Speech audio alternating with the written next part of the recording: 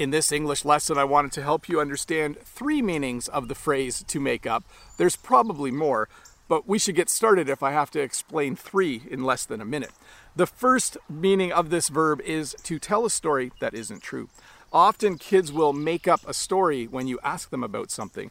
They might not always tell you the truth.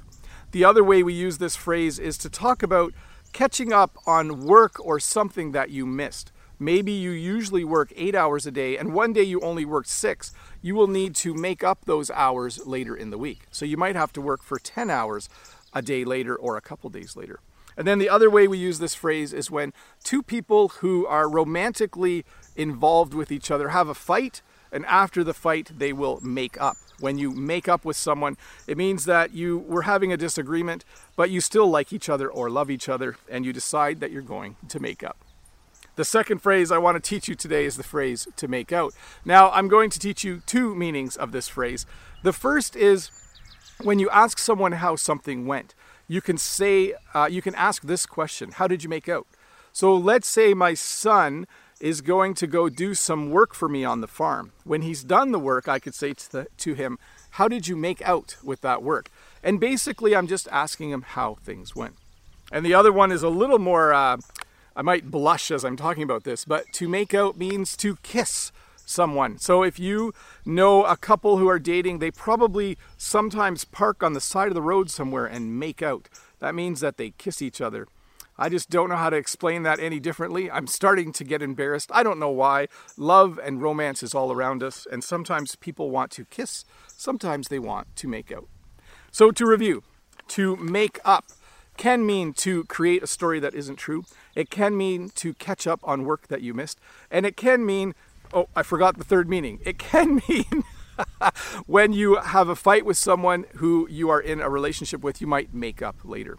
And then to make out can mean to kiss someone. Maybe if you have ever dated someone in your life, you're familiar with the phrase to make out.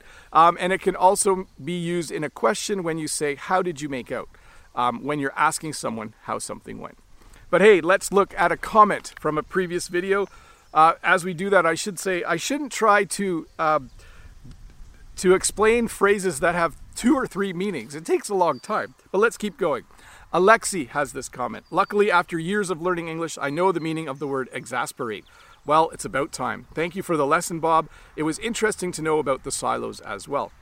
And my response was this: learning English can be exasperating.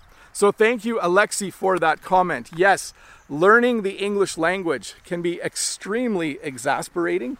I'm glad that you were able to learn that word a long time ago.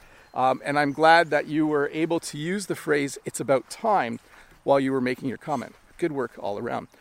I'm walking this way because in my video on my bigger channel yesterday, I was showing you that the farmer across the river was baling hay, and they are now done. All of the hay has been baled and cleaned up. I'm always amazed by how fast that goes nowadays. When I was a kid, baling a field of hay that big would have taken a really long time, and it would have all been done with manual labor. They do it all with tractors. A tractor with a baler, a tractor with a wagon, and then a tractor that kind of rakes up the hay and puts it in long rows that we call windrows. So pretty cool. All of their hay is cut and baled, and I haven't even started on mine yet. Anyways, see you in a couple days with another English lesson. Bye. Hi, Bob the Canadian here. Thank you for listening to this English podcast lesson. If you would like to support me in the work that I do as an online English teacher, please visit patreon.com/BobTheCanadian.